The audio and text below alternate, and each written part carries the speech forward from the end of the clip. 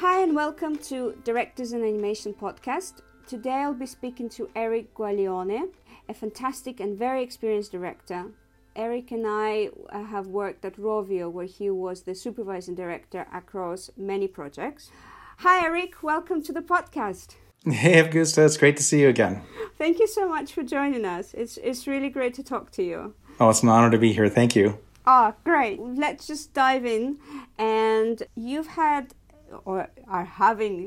a career that is sort of spanning so many different continents and so many different studios.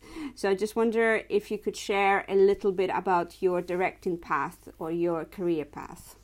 Absolutely. I've had kind of an interesting career path because it's not quite as linear as you might find with some people's paths and their ambitions. So let me take you through some of these the weaves and wanders, through the career, and maybe you can connect the dots and make some sense of it yourself. I'm still trying to make sense of it, so maybe you can make sense of it. But it actually all started with an interest in animation. Period. I was definitely one of those kids that would be sitting 3 inches away from the television set on Saturday mornings, watching every Bugs Bunny cartoon ever made. And I also was very lucky because I didn't really know it at the time, but I grew up in a neighborhood with a lot of Disney animators and retired Disney animators in Los Angeles. And I was lucky enough to have one of my neighbors just down the street was a retired Disney animator that I would go down and do some yard work for him. After doing some hard work, he would sit me down on his porch and draw me pictures of Bambi and Mickey and things like that. And I was so inspired by that, so very inspired. And I think it finally, got to the realization like, wow, you can actually do this when you grow up. I was just a little kid. So it just led me into this continuous interest and quest in learning about animation.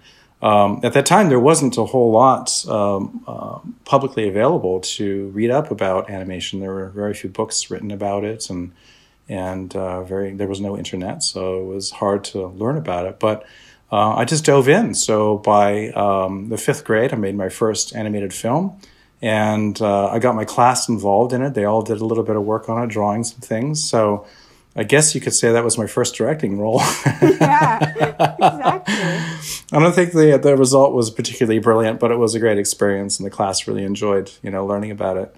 So as things went on, I went to the UCLA Film School, and that also is like one of those unique times in life when you're in a film school that you get to write and direct your own projects, and sometimes again you don't appreciate the fact that. That may be the only time you actually end up directing projects in your career, unless you're so lucky to find a path where you get that opportunity and actually get paid for it. Mm-hmm. But it was a really great experience in film school, and the UCLA Film School in particular was a great experience in developing, I would say, a base set of foundational skills in all sorts of filmmaking, not just animation filmmaking, but all sorts of film, getting out there and shooting films. And but I got into the industry when 2D animation was at a bit of a low. There was very little interest and popularity in the form of animation. So I found myself with an internship at a visual effects studio, and it was doing kind of practical visual effects with models and so on. And I was pretty lucky because some of the projects we had worked on were some pretty seminal projects really in that era of filmmaking. So I was on Indiana Jones and Gremlins and films like that. And the fun part about that, of course, is that it was very tangible back then, working with models, working with film, actual film that you cut and splice and tape together. So I will never forget just sort of that process of having a tactile sense of filmmaking, which is really missing kind of from our current day way of making movies. But anyway, I was missing animation, and I got into a fledgling CG studio called Digital Productions, and which was, I would say, now would be best known for making one of the first feature visual effects films called The Last Starfighter. Unfortunately, I didn't work on that project, but I did work on a number of other projects there. And I felt very lucky because I was one of the first CG animators in the industry because it was so new, at that time. Mm-hmm. And so it was nice. It was nice to be able to bridge some of the creative skills that I had as a 2D animator with some of the technical aspects that we had learned in visual effects. And so I really fell in love with the CG animation process as well. So anyway, to speed things up here, that led to a path of doing visual effects work for Star Trek and many of the series and one of the feature films. And ultimately at feature animation at Disney, where I was a supervisor on Lilo and Stitch and Mulan, a number of other projects there. It was there at Disney that I really learned so much about story and really began to appreciate the importance of story and everything revolving around that. I just soaked it up like a sponge there. And so I really look back to those days at Disney as being, I would say, the era that allowed me to really not only appreciate the importance of story, but also the crafting of story. And I ended up from there for a brief period of time founding my own company that was geared towards providing an art education for kids, giving them a foundation on creating their own works, and it was really ultimately about creative thinking skills, I would say, and empowering them with the ability to think creatively and solve problems creatively. And in that, it was an interactive art education, and in doing that, we had a lot of animation that would introduce concepts, and so we developed characters to kind of set up ideas and so forth, and it was really, really fun. But in doing so, I think we ended up creating several hours. So I would say I directed several hours worth of content, within that context. And so that was probably the first time that I really had done that much story writing, development, directing, working with local crews, remote crews. It was really a great time that we had and created a really nice product as a result of that. But long story short, I got back into visual effects and in feature animation in Australia. But I really missed that story component, so I found myself working with you at Rovio. And that was a really unique challenge for me because that was about taking something that was a world-renowned intellectual property, which was Angry Birds, a game, and trying to develop a story world, characters and story world that would sustain series animation and ultimately a feature film. And so I was hired as the supervising director at the studio to carry out that quest. And we directed together quite a number of films there. If I remember, it was something over 180 episodes, if I recall, altogether. Yeah. It was a lot. All of them, yeah. All the different series and different projects, yeah. Yeah. And now I'm at Framestore in Montreal. I'm an animation supervisor. And last year finished up Mary Poppins Returns. I'm currently on book number 1 of Artemis Fowl. And so I did a little bit of work on Deadpool 2 last year. So it was a great move to Framestore, and I'm really enjoying myself. That's fantastic. Thank you for sharing that. It's quite amazing, all the different countries that you work and the different projects. And like you were saying, you worked on such legendary films, and kind of I can imagine all that knowledge that you gather throughout the career. It's really important to not only to work on different projects, but to work with different teams and in different positions. It all helps in I'm guessing your current work. Yeah, thank you. And it is interesting because, as you can imagine, there's quite a different culture between making visual effects films versus doing feature animation films versus doing series work. They're done at different budgets, within different time frames, with different size crews. And I think that is one of the advantages that I've had over the years, jumping back and forth between these different kinds of projects, that you take the experiences and what you learn from one and apply it into the other where applicable. I mean, they are different. There are differences, certainly, but there's also a lot of similarities and ways that you can apply the knowledge gained in one area and making it more efficient in another area. Absolutely. At least at Rovio, you always had this idea of what a director is or what a group of director is. And I remember you set up a Directors Brain Trust, which was a weekly kind of directors get together. Yeah. And we got to watch each other's work and kind of share ideas and critique. And sometimes it was tensions or, but most of the time I think it was just a safe room where you were able to present your work and get feedback from your peers, which is quite rare to have that, not only that safe space, but to be able to talk to other directors and share that knowledge. So I just wonder if you can tell us how you set up the idea, how you came up with this idea, and anything else you could share about the Directors Brain Trust. Yeah, absolutely. It was really fun, to get together as directors and look at each other's work and comment on that. It's not always possible, as you know, to have a group of directors do that. But maybe I can talk about that a little bit at the end here, and ways that you can, as a director, still put together your own Directors Brain Trust to do that. But in the case of Rovio, where we had, I think at the peak time, we had something like 12 directors that were working on various series. So we had a room full of 12 directors, all with 12 different opinions. Yeah. And sometimes, people would gang up each other, but it wouldn't be too bad, right? No. I think everyone had a sense of humor, and everyone came into the room with an open heart and an open mind. I'm certainly being cheeky when I say that. I think in general, we were all pretty kind towards one another. I think so. Absolutely. So, but anyway, the idea came together as a safe haven. Like, you use the word safe yourself. Like, it is really difficult as a director, because you're constantly trying to maintain a sense of vision for what your project is and what you're trying to accomplish with it, and you're trying to gain all this feedback and make sense of that feedback and applying what you can. But especially when it comes to a director having an opinion about another director's work, it sounds like it could be scary. Like, that could be threatening.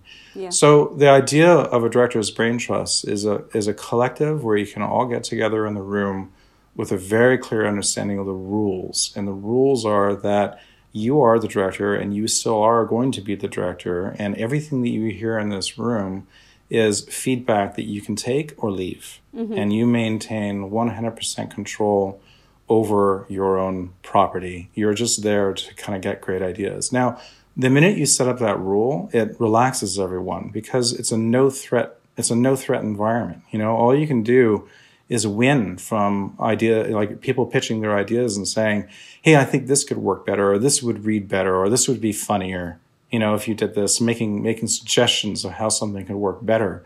And it is also an opportunity for you to say, I really struggle with trying to get this thing to read, or to get this joke funny. Does anybody in this room have ideas how I can really make this punch?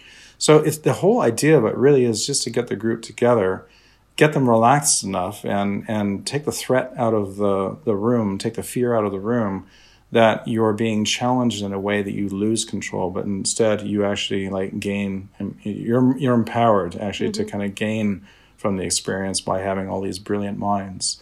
So it's feedback that's constructive. It's a safe environment, no fear of losing controls. The idea is really that you have trusted individuals, and you also kind of get a sense right away then who in the room is there to really help.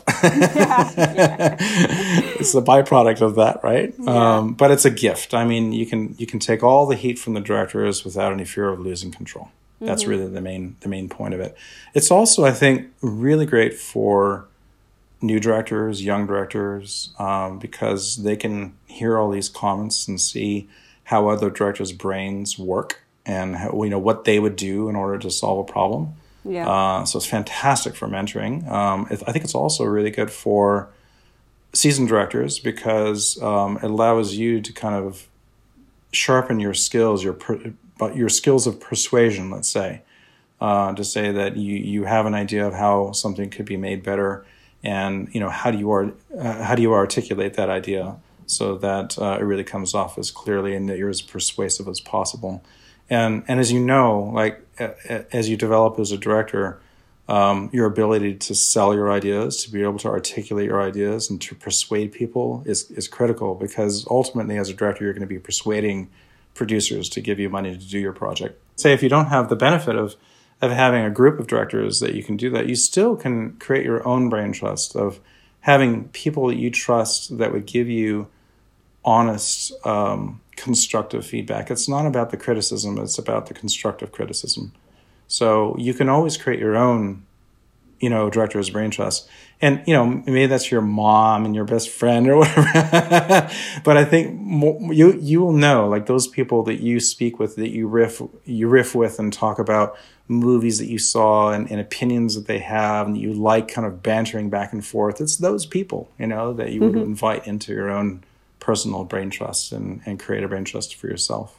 Yeah, people that you trust to tell you the truth rather than maybe just say, "Oh, it's great," and that's it. Yeah, You kind of need kind of a good feedback.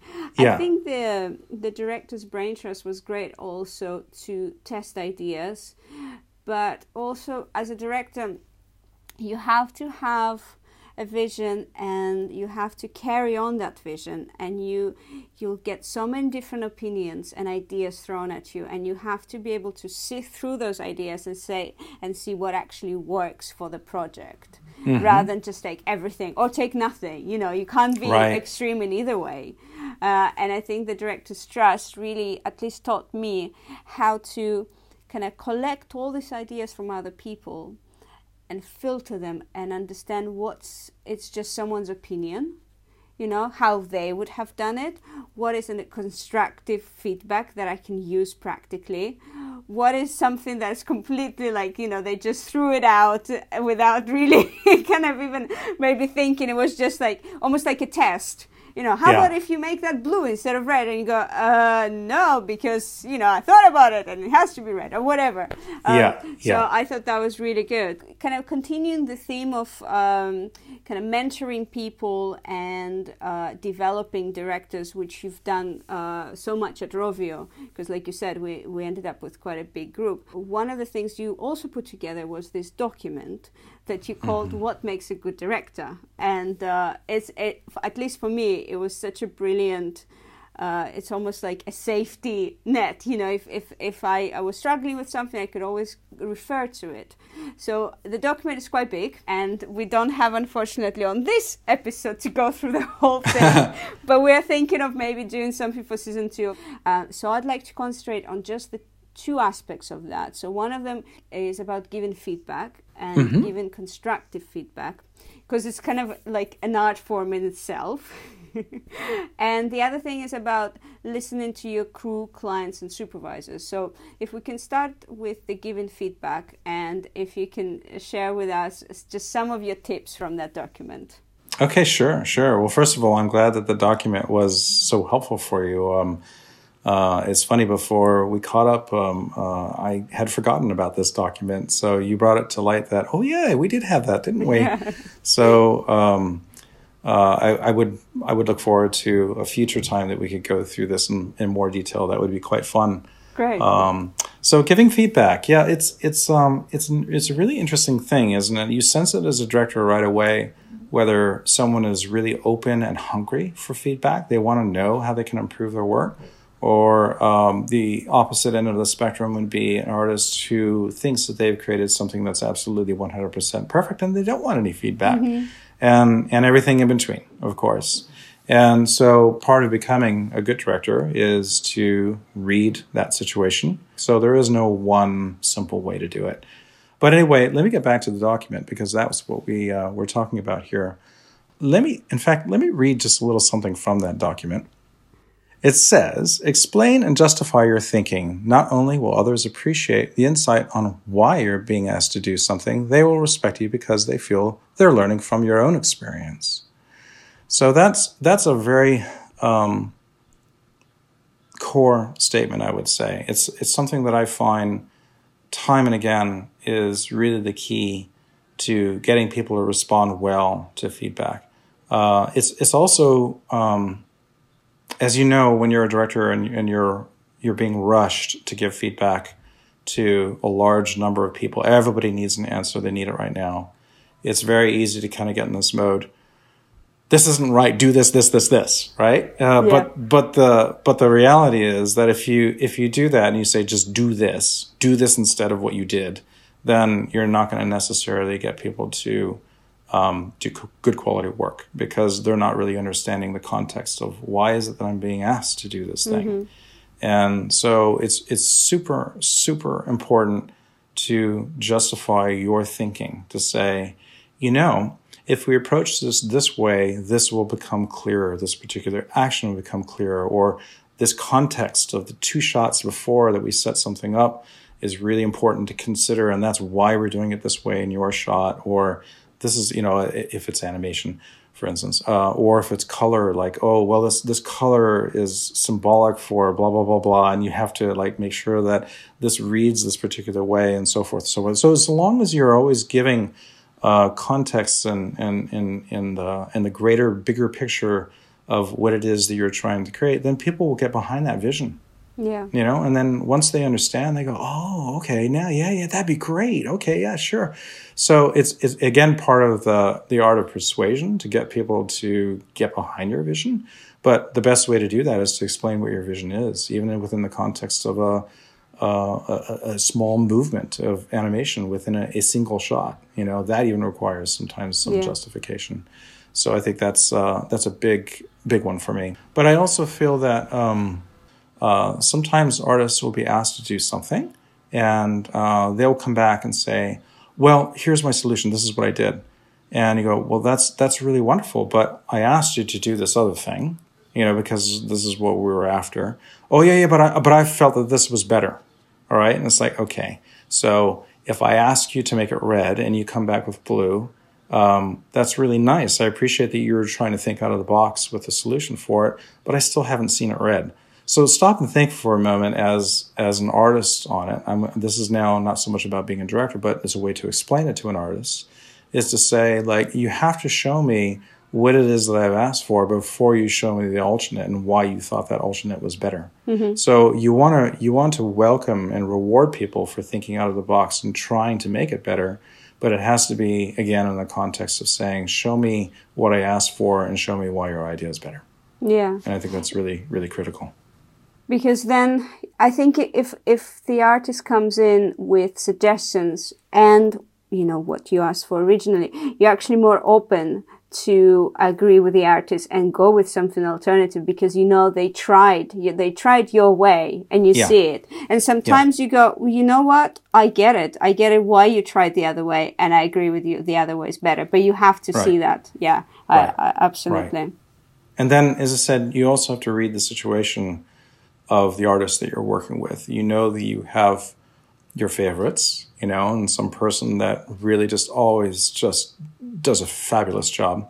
And you go to that artist and you say, I'm thinking this thing, and I'm sure there's multiple ways to achieve that. Why don't you go out and explore that and see what you like? Just milk this idea and see how you can get the absolute funniest, result of such and such, or the most clever way to stage something or whatever, and just go for it. So that's the other way of working, of course, with like briefing an artist and really getting somebody engaged in what it is that you're trying to create. It's about building that trust. Yes. I think once the artist, they've shown that they're engaged with the project and they've listened and they're kind of on the same page, then it's such a rewarding experience to kind of be able to say that, to go, this is what I'm trying to do, but I'd like you to come up with a few ideas as well. And I think it's exciting for the other person to do it as well. I can't tell you how often I've seen the expression of the artist looking back at me when I say, have fun with this. Just go at it. I know you can do it. I know you're going to blow me away. Just do it. And then you just see their eyes light up like, whoa. Yeah. You just wait. Yes. Yeah. Well, you've given them a challenge. Yeah. I mean, it's you go into a creative job because you love it. Otherwise, why do it? Because it's not, there are tough days, and sometimes the working hours are long, and it can be exhausting. So if you don't have those days where it's like a pure inspiration of spark, or you are given this creative freedom to create something, then, it just becomes like any other job, I guess, that isn't creative. Yeah. That's true. Absolutely. And so the other point in the document was about listening to the crew, which you've touched upon. But how about listening to clients and your superiors? Is there anything from that you could share with us? Absolutely. I think it's a really different beast. And again, you have to always read the situation to say, like, what is the interest of if it's your crew, what's the interest of the crew? They just want to work on something and they want to make it great, right? So they're in it with you. They're on the boat with you. Clients, you would like to think that they're on the boat with you, but sometimes it feels like, why doesn't the client get it? So you also have to kind of jump into their shoes and say, what is it that they're trying to get out of this? Why is it that they're not satisfied with something? What is it that you're trying to achieve that they're not seeing? How do you either persuade them or listen to them? So it's really all of the above, right? But the key is that as a director, you think you're being given that beautiful director's chair with your name printed on the back and that you have total control over something. But the reality is that your client has hired you, to do something. And you have to make sure that it is that you are achieving what it is that the client is asking you to do. So then you have to stop and say, okay, the client is telling me X, Y, Z, but is that really, like, is it word for word X, Y, Z, or are they just giving you something that you have to then interpret as meaning something else? And I think it's especially true with clients that you have to be very careful not to be too literal about the notes that you receive and the feedback. You have to really take into consideration the entire context of who they are, what they want out of it, and the note given. And then you can kind of go like, oh, I see what they're really after is this other thing, not what they're saying literally. So that can be very, very challenging, of course. And then as the art of becoming a good director is to know how to read the clients. You'll also find in some cases that you have a client that is not one client, it's multiple clients or multiple voices coming from the client. Like you might have an agency who then also has their client, which is the actual company that's hired the agency, and there's multiple voices there. So it can get pretty complex. There's a lot of layers. There are various interests and what everyone's trying to get out of it. So it can get very challenging. I'm not saying it's a simple thing to do at all. Yeah.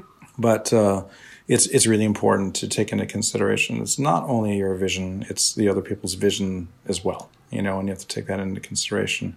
So the key really is just to collaborate, and making sure that you're open to it. That once you become closed-minded and stubborn, if you use the word but a lot, but I did this because of but I did that, then you realize you're just being defensive, right? And and I think with clients, they have so many other worries sometimes and issues that you don't even know. And like you said, to interpret the feedback, sometimes you almost have to go, what it is that they're after, especially if it's like a commercial or if it's a big brand. There's probably tons of pressure from, even higher ups or just the studios. So it's really important to kind of really listen to that. That was our case, working together at Rovio, making Angry Birds content. Either if it was series, then we had certain parameters. If it was something for a marketing group, it was a different set of parameters, different budgets, different constraints, different time frames. So all of that weighs into it, and you have to really take that into consideration. Like, are you directing something that is relevant for their needs and at their price point and time frame? And also at Rovio, you were a development director across many projects, and sometimes it's quite a tricky balance, isn't it, between having a vision and schedule and kind of the studio's ambition. So how do you deal with that? How do you sort of juggle all these different things? Well, I guess there's the creative management of that, and then there's the time management of that, right?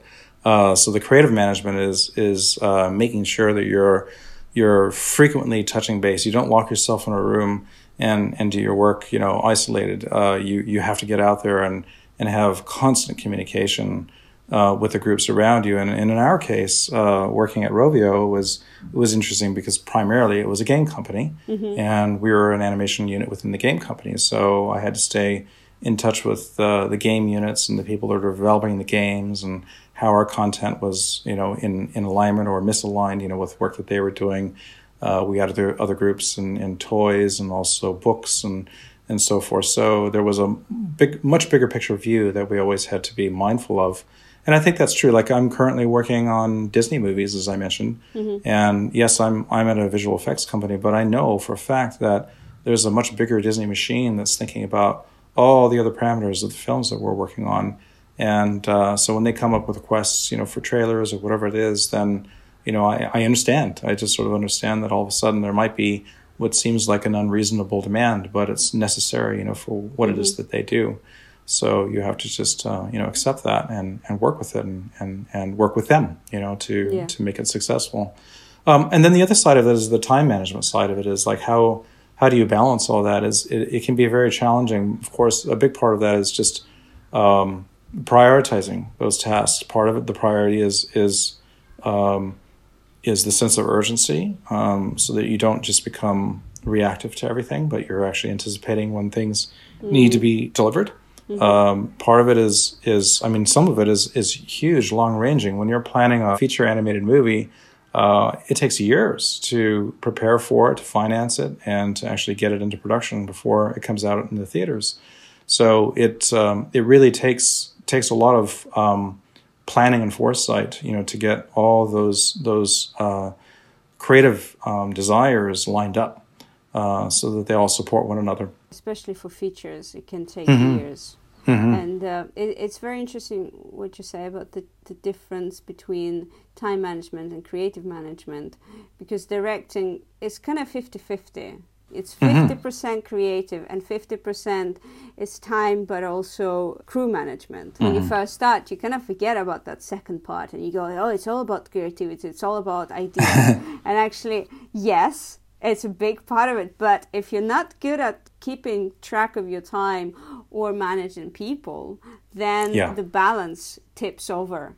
And you have to constantly be thinking of the two things. And it can't just, one doesn't exist without the other in the kind of animation industry, at least. Maybe it's different if you're working on your own projects.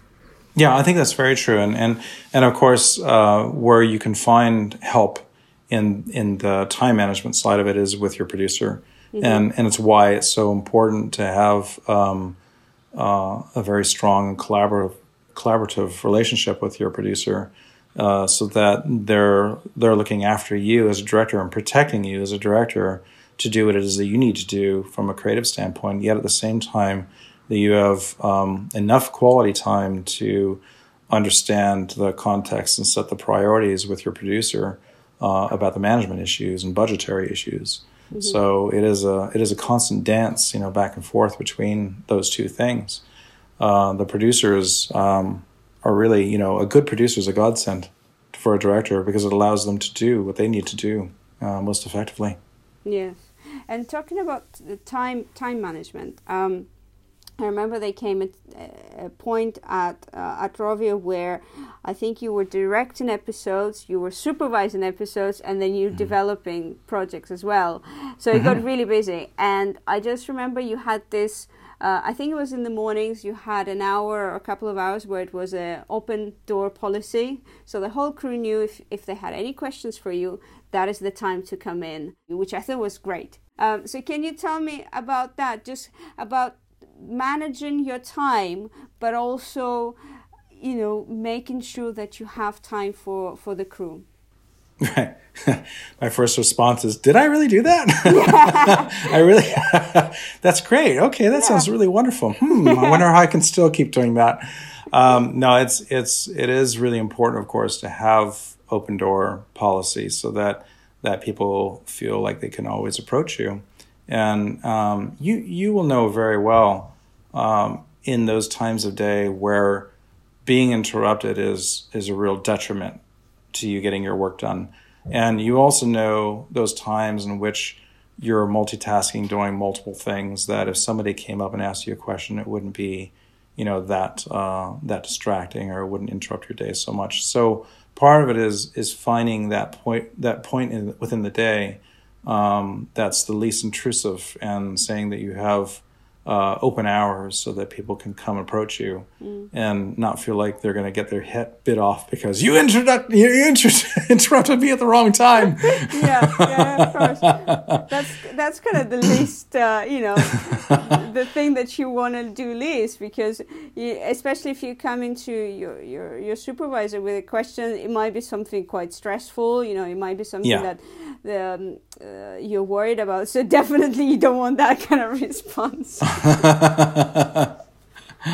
I don't know how it is in your workplace these days, but it also seems that headphones is the international symbol of don't interrupt me. Yeah. So sometimes I find myself during the day, I just put my headphones on. I'm not really listening to anything. I can hear everything that's going on in the room, but the headphones kind of say to people, like, I need to focus right now. Yeah. I think they Um, should come up with headphones for directors that have a sign on the top that says something like on, and that just means, please don't interrupt me. And then it could have an off sign that, like, yes, I'm free now, please come in. I think there's a market for that. Probably. I'll look into that. Maybe that's the thing that'll make me a millionaire. Director's headphones. But balancing time, of course, is critical, and I think it changes depending on where you are within your production cycle. When you're at a writing stage versus whether you're at an art development stage, or whether you're in full bore production, or if you're doing post. I mean, it just changes your day all the time. And it's one thing when you're on a feature film, like I'm currently working on visual effects films that will last a long time. Those cycles are very clear and they don't overlap with other projects. But when you're on a series and you're directing multiple episodes, then you'll find yourself in kind of a perpetual version of development and story and animation production. You're always doing it because you have one episode with another, overlapping with another episode and so forth. And so I think depending on the type of work that you're doing, you'll find within those cycles like a different sense of availability to people, or a different sense of balance of what your day is like. It really just changes as time goes on. And you just need to recognize that and again articulate that to people so that they're aware of like when you really need to be focused on something and not interrupted, and other times when you're open, to having discussion. Yeah. So as an animation supervisor currently, I have very specific times in which we're reviewing, work either in daily sessions in a screening room, or when I'm on the floor doing rounds and working with the crew. So it's a more defined, period of time that people expect every day. So as I come around in the afternoon, they know that they can really sit with me and ask me creative questions, or they have technical problems they need resolving, or anything like that. Yeah. So it just depends. It's very much context based is what I'm getting at. Yeah.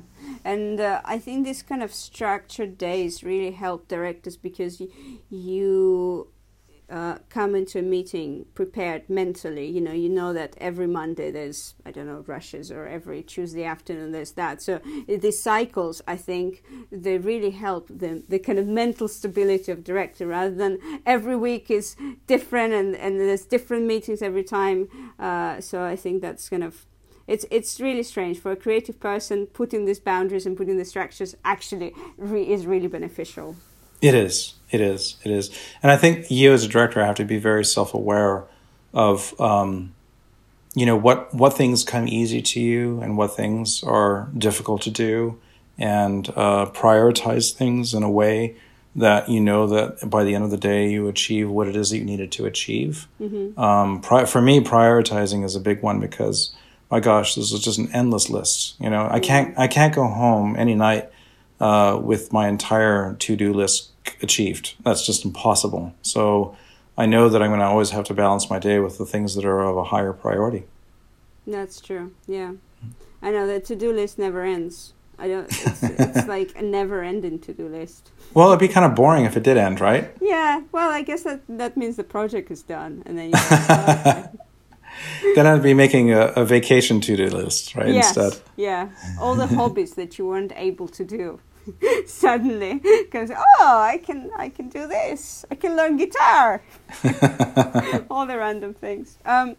So I think some of the people who might be listening are perhaps directors that are just starting out, and it's very rarely when we talk about kind of the insecurity of directors, and I think no one is really immune to that, and it probably doesn't really go away no matter how many years you work in the studio, how many projects.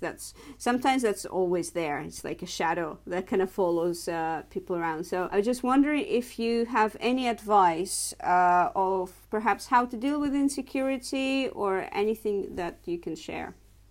Absolutely. I think it's a really great question because it's not something that's typically mentioned when you think about somebody stepping into the director's role. Everyone always dreams of stepping into not everyone, but I think a lot of people dream about stepping into the director's role. There is that director's chair with your name on it. Everybody has that vision. And now you get to call all the shots. Well, now that you get to call all the shots, there's a lot of shots to call. My gosh, it's just an endless stream of decisions that you need to make. And it can be daunting at times. Like you start to question yourself: am I making the right decision? Oh my gosh, I'm not prepared to make that decision yet. What do I do? So I think part of it is that, number one is that you need to make sure that you've developed a vision, and it's one that you can explain and justify to others. It has to be like a guiding principle. Like, I know what it is I'm trying to achieve here. I'm not sure about this particular thing, but I know what my vision is. You have to have that vision. So I think that's really, really important. And it will help when those moments when you have a little insecurity of like, I'm not sure what to do about it. Think about your guiding principle. What is your vision here? What is it you're trying to achieve here? Yeah. And it can really, really help as something to lean on. The second thing, though, is that make decisions, even if they're the wrong ones. Nobody likes a director that doesn't make directions. Excuse me. Well, that's the same thing. Nobody likes a director who doesn't like to direct. No, nobody likes a director who can't make decisions. Yeah. And so it's perfectly okay to say, I don't know at this very moment in time, but I'm going to get back to you in X number of hours. Yeah. Yes.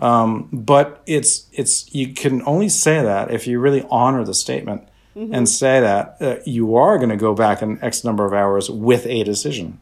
Yeah. Because if you say, I don't really know, I'll get back to you on that, and then days go by and you haven't gotten back to them on that, then the person feels like, that person doesn't know what they're doing. They're not directing. They're just like blowing off any decision that they have to make. They're not taking ownership of the decisions they need to make. So it's really important to make those decisions, and it's okay to admit, later say, I made this decision, but I've changed my mind, and this is why I've changed my mind. Yeah, I think your advice about, if you're presented with something and you just don't know the answer straight away, and just asking that time, I think that's probably one of the biggest lessons I learned from you, and I learned at Rovio, because when I first started, I just felt like, I have to know everything, and if I show any insecurity at any given point, that's it. Career is over. No one's gonna want me to be a director. And I think it's always a balance, isn't it? You don't want to be the person who is indecisive, but it's okay to know that you can't always have answers straight away. And sometimes you just need to go for a walk, and you go, I got it. You know, I know what I want this to be about. So I think that's really important. And yeah, it's one of the subjects that is so rarely discussed, because I think the idea of a director is always like this strong leader, that there's just like there's no insecurity, there's no kind of weakness, and you're like, well, that's some sort of like a superhero that doesn't actually exist, because directors are humans, and we have to make decisions, but at the same time you just need kind of like almost like take a deep breath and go, I'll be back, I'll come back. But do come back. I don't think anybody would fault you for that, you know, to say, I need a little more information, I'll be right back.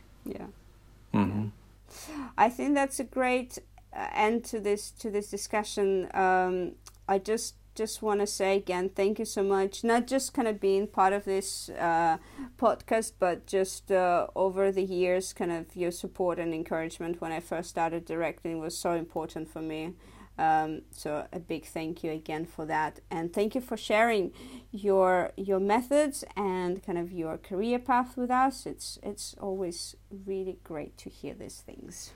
Well, you're very welcome. Thank you so much, Eric. Thank you. Bye. Take care. Bye.